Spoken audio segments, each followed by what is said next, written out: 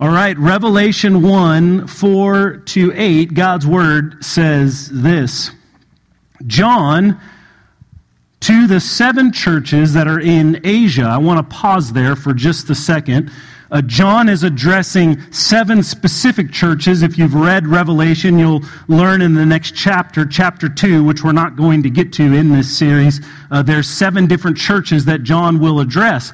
But also in Revelation, when we see that number 7, it speaks of this. It speaks of completeness. So John is not only writing to those 7 specific churches, but as this is God's Word, he's writing to the church throughout all of history. So this speaks also to our local church. He says these words, "Grace to you and peace." Grace to you and peace. And he says, from him who is and who was and who is to come. He says, and from the 7 spirits. There's our number 7 again, complete. I believe John's referring to the Holy Spirit here. He says this, who are before his throne. And then he says, verse 5, I want you to give this special attention. And from Jesus Christ, he says, the faithful witness, hear these titles, the faithful witness, the firstborn of the dead, and the ruler of kings on earth. To him who loves us and has freed us from our sins by his blood. And it says, and made us a kingdom, priest to his God and Father. To him be glory and dominion forever and ever. Amen. Verse 7, it says, behold, he's coming with the clouds, and every eye will see him. Even those who pierced him, and all the tribes of the earth will wail on account of him. Even so, amen. And then verse 8, I love this verse. He says this, I am the Alpha and the Omega, says the Lord, who is and who was and who is to come, the Almighty. This is the word of the Lord. Seems kind of peculiar to be in Revelation in a Christmas series, right? Revelation is going to be kind of our springboard for other texts. We'll sit in this text for the next 3 weeks, but verse 5 is just going to be kind of our springboard for where we're going to head each week as we unpack these titles of Christ as prophet, priest, and king. One of my favorite getaways here, since we've moved to Kentucky, I've mentioned this before, is the Parklands Park system that runs throughout Jefferson County, stretching all throughout that county out east of us here. Broad Run Park is the southernmost area of that park system. It's also the closest park to where I live. And if you go into Broad Run Park, there's a lot of different changes in elevation. When you come into the park, you'll come over a bridge that goes over Floyd's Fork, flowing through there, and there's this low-lying plain that you can kind of walk around. When my family goes there, we typically park down by that paddling access there, right over that bridge. And there's a trail that runs out of there up into the hills through the forest called Karst Climb. And Karst Climb takes you up to the higher elevations of Broad Run Park to a place that I call the Overlook. I don't know if that's actually what it's called, but that's what we call it. We go to the Overlook, and when you stand at the Overlook, you can look down on the back of that hill, and there's an old farmhouse down there. There's some beautiful property off to the left with some rolling hills. In the summertime, there's this bright green grass out there. If you look down directly in front of you, you see the cornfields and kind of the rows going through. And we know that there's trails down in there, but you can't really see all the details of the trails. Floyd's Fork also runs on that side. You can see Floyd's Fork. Off in the distance, you can see Turkey Run Park, which is the next park in the park system. And if you guys have been to that park, it's famous for its gigantic yellow silo that you can climb up inside and you can look out and kind of have this 360-degree panoramic view. And the beauty of this spot in Broad Run is when you're up this high, you get to see a lot of everything all around you. Okay, but there's a few things that are missing. I don't know all the intricacies of the details of the trails down there below. I don't know all the rocks. If I was to go into Floyd's Fork and kayak through there, I don't know where all the boulders are up from that vantage point. I don't know if there's cars in the garage of that farmhouse that's down there below. I don't know if there's actually ears of corn on the corn down, because I can't see that type of detail. Why do I tell you this story this morning? Similar to this overlook that you would come to in Broad Run. If you haven't gone up there, you need to go there. Broad Run Park it's a beautiful, beautiful place. Similar to this, that's my shameless plug this morning. Similar to this overlook, we're going to approach, generally when we approach a series in Scripture, we approach it verse by verse, kind of unpacking God's truths. We're going to approach this series, though, with a little bit different mindset, with a similar mindset to being up on that hill and kind of looking down on things, not going into all the details, but seeing some of the big themes in Scripture that we can draw out. So we're going to dance around a lot all throughout Scripture. I'm kind of excited, and I'm looking forward to this. We're not looking at the deep details of the immediate text of Revelation. In fact, we're really going to zero in on verse 5, but I provided all of it so that you have just kind of a context of what we are discussing this morning and in the next few weeks. Verse 5 provides us a springboard for the content for this series, which is the fulfillment of Jesus as prophet, priest, and king, as we anticipate, I love Christmas, the celebration of his birth come Christmas Day. So as we embark on this journey through Scripture, we'll likely you're going to keep one finger in Revelation, and we're going to kind of dance around through the pages of Scripture. We'll also have the passages up here on the screen for you. We're going to journey throughout the Bible, tracing Jesus' fulfillment of these three offices, and each week we're going to tackle a different one. You'll notice the title of our sermon this week is Faithful Witness. We're going to be looking at Jesus' work as prophet. As prophet brings us to our main idea for this morning. Our main idea is this: Jesus fulfilled the threefold office of prophet, priest, and king, securing our freedom from sin. Securing our freedom from sin. Before I get too far into this, in your notes, you'll notice I credited a few different scholars and pastors and writers. I drew a lot from Anthony Carter's work in the book Blood Work, and I want to give credit where credit is due. And also from New Testament scholar Ben Glad, I drew on some of his work from a book I recently read. So I credited both of those guys to make sure that, for full disclosure, that's out there. I drew heavily on their work as I studied and prepared for this sermon series. Why do we, family, focus on these particular office? Why would we have a whole series on this? If you think back, we're going to think back a lot on the Old Testament today. If you think back to the Old Testament, you'll find major figures in the Old Testament falling in those three categories: prophet, priest, and king. If we think of David, King David, right? He was a king. We think of the prophet Elijah, and we think in reading through 1 Samuel, we think in the beginning of 1 Samuel, you're brought to this character, Eli, the priest. We think of Moses. We just did a series over the summer in the book of Exodus. Moses, in my opinion, kind of embodies all three of those offices. He's an incredible leader, so he has these kingly gifts. He's a prophet in the sense that he speaks God's word and he teaches God's word, and he's a priest offering intercession on behalf of the people and striving to rid God's people of that which is unclean. That's what a priest does. But each of these men present a problem, because each of them fell short. David, as we know from Scripture, was an adulterer and a murderer. We're certain that Elijah was not sinless. He was not a sinless man, and he also, throughout his ministry, shows the devastating effects of actually living in a fallen creation. He suffered at times with bouts of depression and hunger. We know Eli failed to leave a godly lineage, with his sinful sons abusing the priesthood for their own selfish gain. Moreover, family, these three offices get at the heart of who we are, who we were created to be.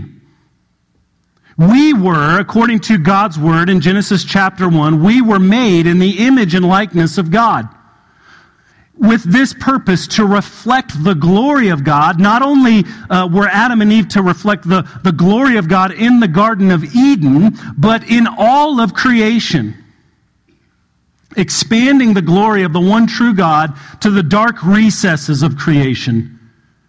They were to know and understand and speak the instruction of God as prophets, ridding the world of that which is unclean as priests, and having dominion over the creation as kings, as leaders. But we failed. We fell short. We didn't take God at His word. We're left hopelessly flawed, helpless, lost in our own sin and shame, with no hope in our own ability. That's the bad news this morning. But in this Advent season, we know of the hope that came some 2,000 years ago. That's why it's such a joyous morning as we sing, "Hark the herald angels sing. Glory to the newborn King." We know of the hope that came some 2,000 years ago as a baby in the manger in Bethlehem, Jesus Christ, our Lord, our Savior. Looking to Revelation 1:5 now again. John says this, "And from Jesus Christ," again focusing on these three titles, "faithful witness, the firstborn of the dead, and the ruler of kings on earth." And hear this gift. "To him who loves us, he loves us and freed us from our sins by his blood." This week we look at this first title as faithful witness. Jesus is the fulfillment of the role of the faithful witness or the faithful prophet.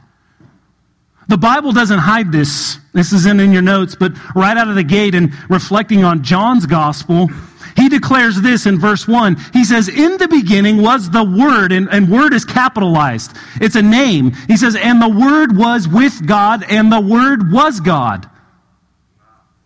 John here in that passage, in John 1:1, uses for word, he uses the Greek word logos or logos. In our English language, obviously we translate that as word, but we could also put expression in there. It's a title of Jesus. He is the Word of God. He is the very action of God's creative movement. Everything, John says, happens through Jesus. When we think of a prophet, we think of words, right? Speaking words. Jesus, though, is, John says, the very Word of God. He's the Word embodied. What exactly then is a prophet? New Testament scholar, if you look to your notes, Ben Glad says it this way: a prophet is someone who hears God's voice, speaks on his behalf, and embodies divine truth. I want to pause here for a second, because when we think of prophets, we think of prophecy, we always think of kind of a future telling, but primarily the Old Testament prophets spoke to the people of Israel in the present time, correcting them and calling them to repentance. The foretelling of the future was what was to come if they didn't respond and following God correctly according to his statutes and laws and commandments, keeping his commands. Again, a definition: a prophet is someone who hears God's voice, speaks on his behalf, and embodies divine truth. Jesus, family, is all of these. Except I want to make this distinction. He not only hears God's voice, he is God's voice. John 1:14 tells us this. He says, "And the Word became flesh and dwelt among us." He says, "And we have seen his glory as of the only Son from the Father." He says, "full of grace and truth." Now we understand who this word or logos is that John speaks of. It is, family, Jesus. One famous modern paraphrase of the Bible, of this passage, says this. I love this. It says, "The Word became flesh and blood," and he says, "and moved into the neighborhood." That's what Jesus did. He came. The Messiah has come, unassuming at this point and humble, born to a poor virgin girl. And so now we ask this question, how does this unassuming baby fulfill the office of prophet? How does Jesus fulfill the office of prophet? That's our question for this morning. Turn in your Bibles to Matthew chapter 4. We're going to look at verses 1 to 11. We're going to look at a direct encounter here with the enemy of God, the deceiver, the liar, Satan. Matthew calls him the devil. Says this in verse 1. Then Jesus was led up by the Spirit into the wilderness to be tempted by the devil. And after fasting 40 days and 40 nights, he was hungry. No kidding. About 10:30 a.m. in the office here, you might find me rummaging through the leftover trunk or treat candy down here in the kids ministry looking for some more peanut butter cups, right? He went 40 days and 40 nights. Verse 3, and the tempter came and said to him, if you are the Son of God, command these stones to become loaves of bread. But he answered, this is Jesus, it is written, man shall not live by bread alone, but by every word that comes from the mouth of God.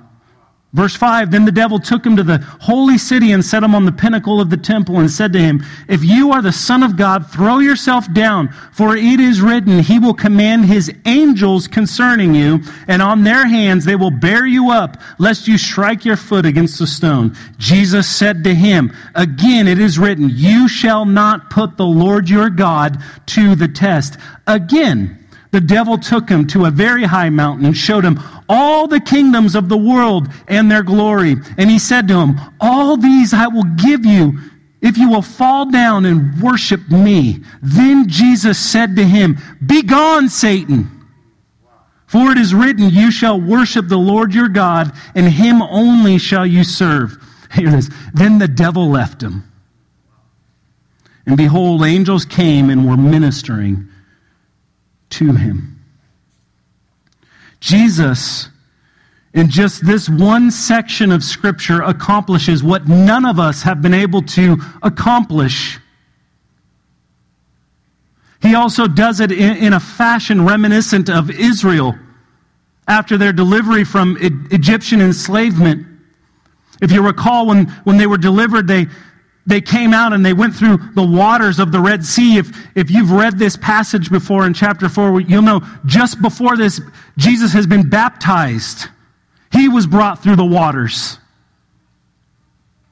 And then Israel was in the wilderness, hungry, and they began longing to go back to where they had come from. Jesus here is led into the wilderness and fast, it says, for 40 days, reminiscent of the 40 years that Israel spent in the wilderness.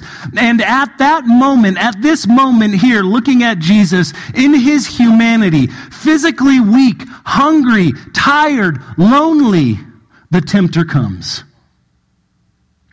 Just like he did, if you think back to Genesis chapter 3, just like he did in the garden. When Adam, commissioned by God to oversee and care for his garden, let his guard down. Just like the tempter did in the doubts of the Israelites in the wilderness. And so how does Jesus respond? We're going to look at three ways Jesus responds. He responds in this way first, with the knowledge of the truth.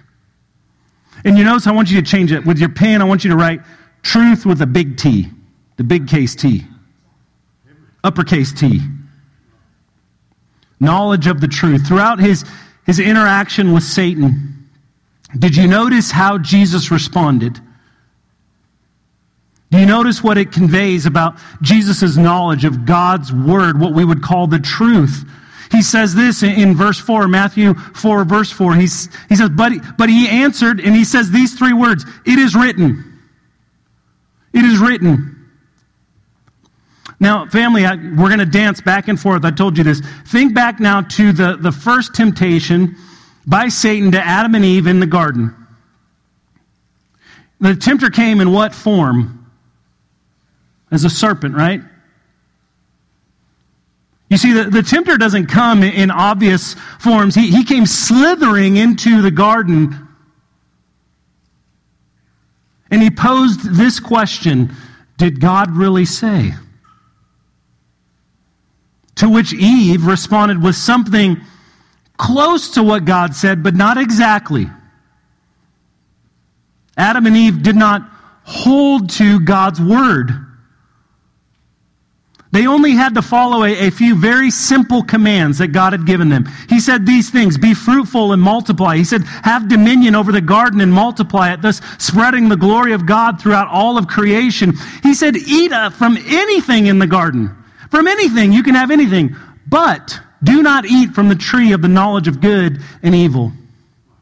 God didn't say anything about touching the fruit. Adam and Eve even softened the punishment as they conversed with this serpent. Where God says that you will surely die, Eve simply says, you'll die. But in our present text, Jesus' obedience, the fulfillment of his role as prophet through the knowledge of the Word of God is clearly evident. It is written. The Old Testament prophets would have said this, thus says the Lord. You see, we hear in the modern church, we hear from guys that are like, I'm going to speak a word of prophecy, and this might come true. That's not true prophecy, because the prophets of old said this, thus says the Lord. They were certain when they received the word.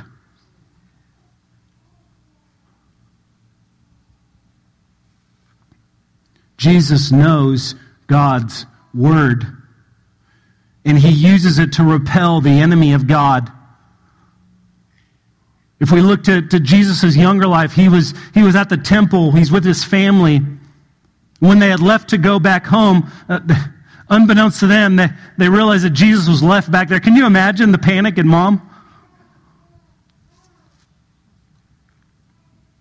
And when they came back, probably frantically looking for the boy, it says this in Luke 2, 46-47, after 3 days, they found him in the temple sitting among the teachers, listening to them and asking them questions, and all who heard him were amazed at his understanding and his answers.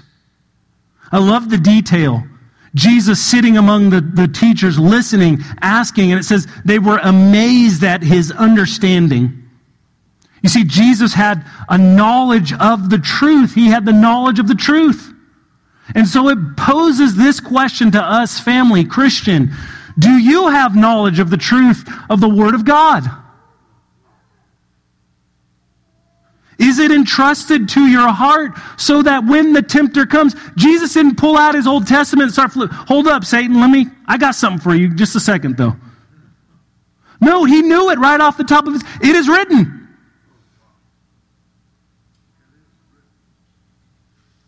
So that when the tempter comes, and here's the thing, he will come. You can combat him with truth. Okay, not the half-baked truths of like Adam and Eve did, but the real truth. No one likes half-cooked food. I can remember my brother works up here in Louisville every once in a while, and he loves to go out to breakfast at a certain place that's going to remain nameless, but there's one on every corner, and they're kind of yellow around the top, and they're open 24 hours a day. And so I go and meet him over there for breakfast. And I learned a lesson the first time I went in there that I probably need, because I like a little yolk. So I asked for my eggs over easy. I probably should ask for them over medium. Because when they came, it was like jelly and eggs, you know what I mean? No one wants an egg that's not cooked all the way through. I mean, some of you may, but you're kind of odd. I'm sorry.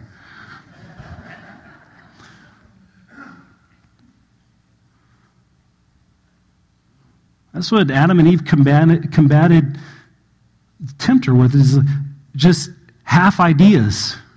And convey the whole truth of Jesus embodies the entire truth of God in the flesh. How else does Jesus fulfill the office of prophet? Number 2, obedience to the truth. Obedience to the truth. I want you, family, to think of the Garden of Eden again. The tempter slithers into the garden.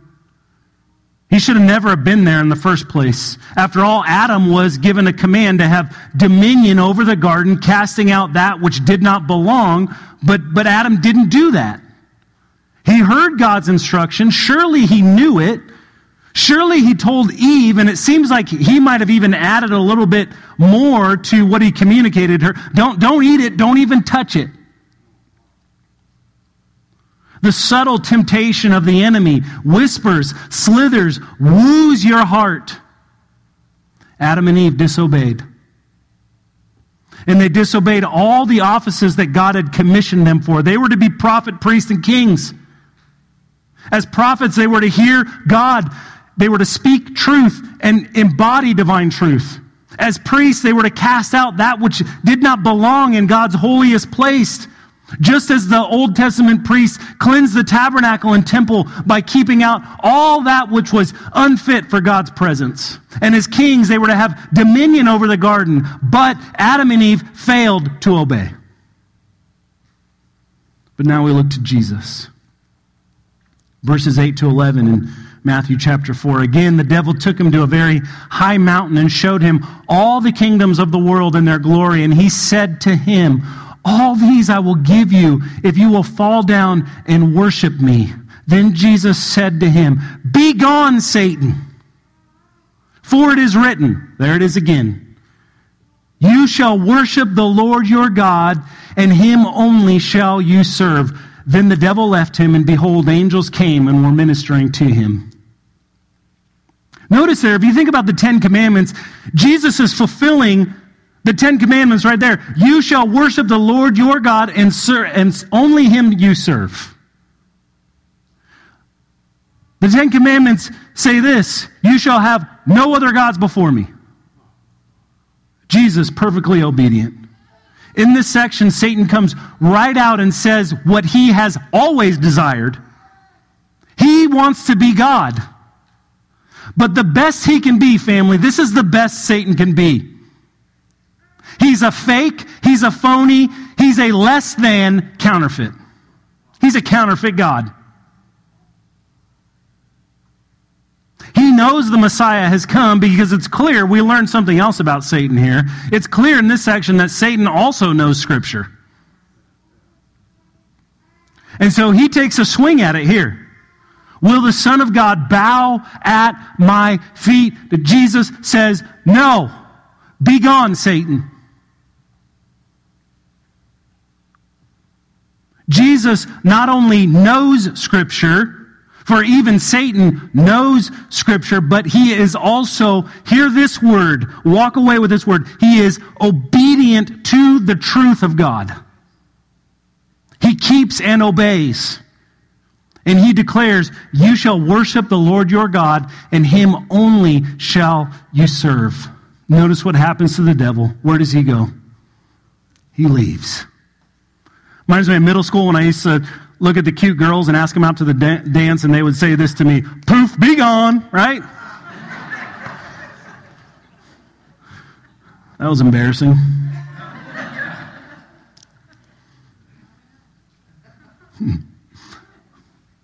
But I got the one I wanted right down here. You know what I'm saying?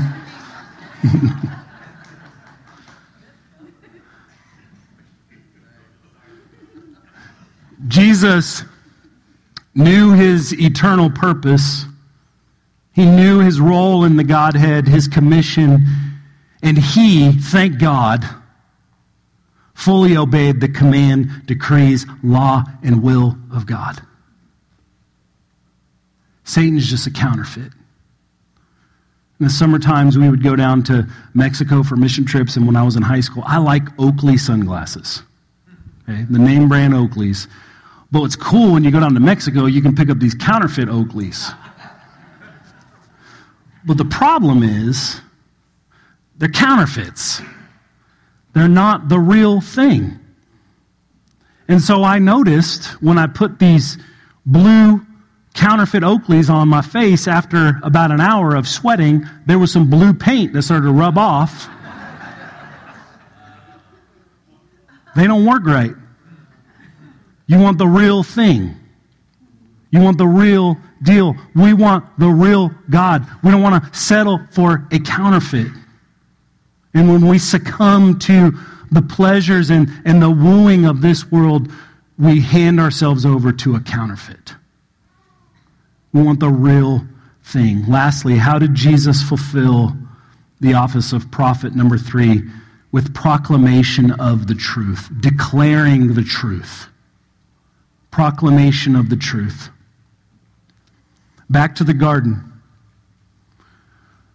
where Adam should have proclaimed, as Jesus did, "Begone, serpent," he did not.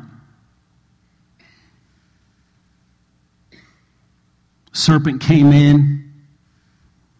Adam took a look. He's probably chilling in his recliner watching Alabama beat Georgia. That was for you, Clyde.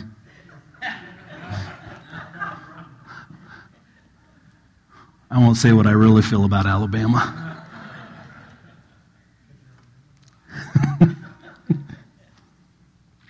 The serpent comes in. Adam allowed him there. Adam's probably in earshot of the conversation that's going on. His wife is being seduced by the tempter. And then Adam comes over and gives in himself. Where he should have stood as a man of God, he shrunk and shrugged off his responsibility. But Jesus, he came boldly proclaiming the truth. Where Adam stood silent and went along, Jesus speaks the truth. It says this in Mark 1:22. When he was teaching, it says, "And they were astonished at his teaching, for he taught them as one who had authority and not as the scribes." This teacher that came, he came for the purpose to accomplish what Adam and Eve and Israel and you and I have failed to accomplish, to know, obey, and proclaim the truth of God. He taught as one who had authority, because Jesus is all authority. And it astonished his hearers. The Spirit-inspired truth of God's Word says this in our foundational text for this series. I love this verse. Revelation 1:8 says, "I am the Alpha and the Omega, says the Lord God." It says this, who is and who was and who is to come, the Almighty. The beginning and the end, family. Eternal, it says He is, He was, and He is to come. What does that tell us? You can't get away from Jesus. Skeptic, unbeliever in the room, you can't get away from Him. He's everywhere. Past, present, future. Says this in Mark 1:14-15. Says Jesus came into Galilee, proclaiming the gospel of God and saying, hear this, the time is fulfilled and the kingdom of God is at hand. He says this is his instructions. Repent and believe in the gospel.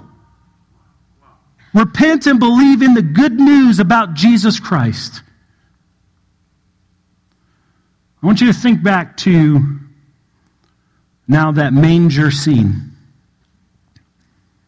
Baby Lord Jesus in the manger. He's an infant. The cries, his cries ring out. Cries for his mother's milk, her touch. They ring out in the night.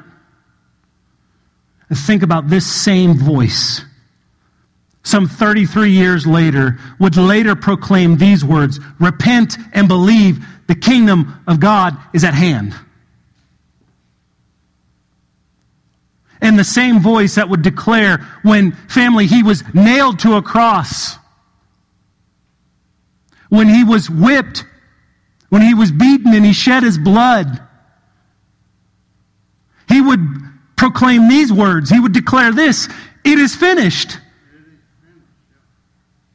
As Jesus gave up his last breath, he gave up his spirit. It says the temple curtain was torn from top to bottom. Access to God opened through who? Jesus.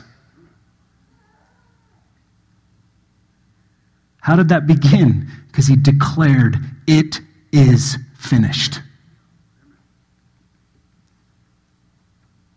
And then, 3 days later, in his resurrection, he would declare this truth. He would proclaim this to his closest followers, his disciples. He would say these words to them. He would say, thus it is written, that the Christ should suffer on the third day, rise from the dead, and that repentance for the forgiveness of sins should be proclaimed in his name, where? To all nations. He says, beginning in Jerusalem, and he says to his disciples, I say this to you today, you are witnesses of these things. You have witnessed the power of God in your life through his Holy Spirit, through his word. He says, and behold, I am sending the promise of my Father upon you. He says, stay until you are clothed with power from on high. Jesus fulfills that when he sends his Holy Spirit on the day of Pentecost.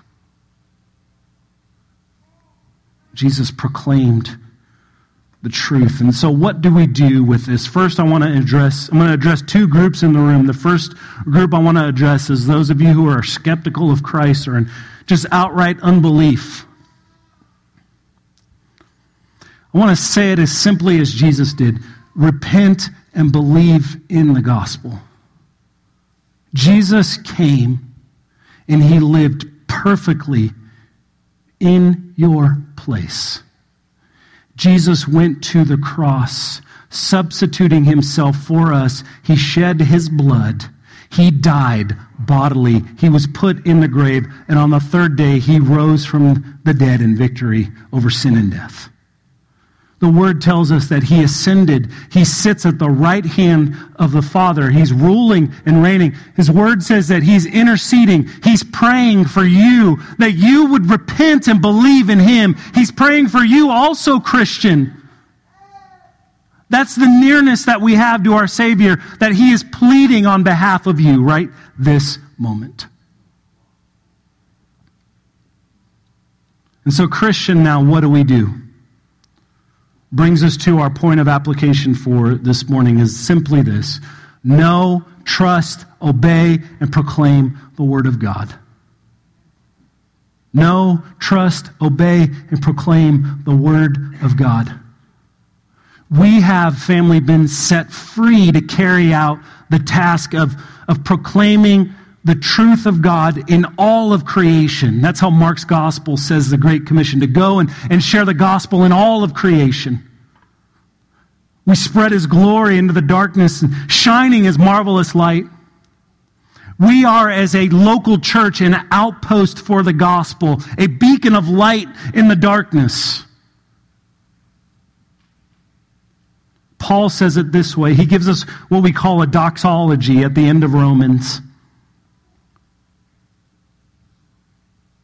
He says this, I hope that this gives you encouragement in your calling. You are called. I'm not just called. We're all called together to do this.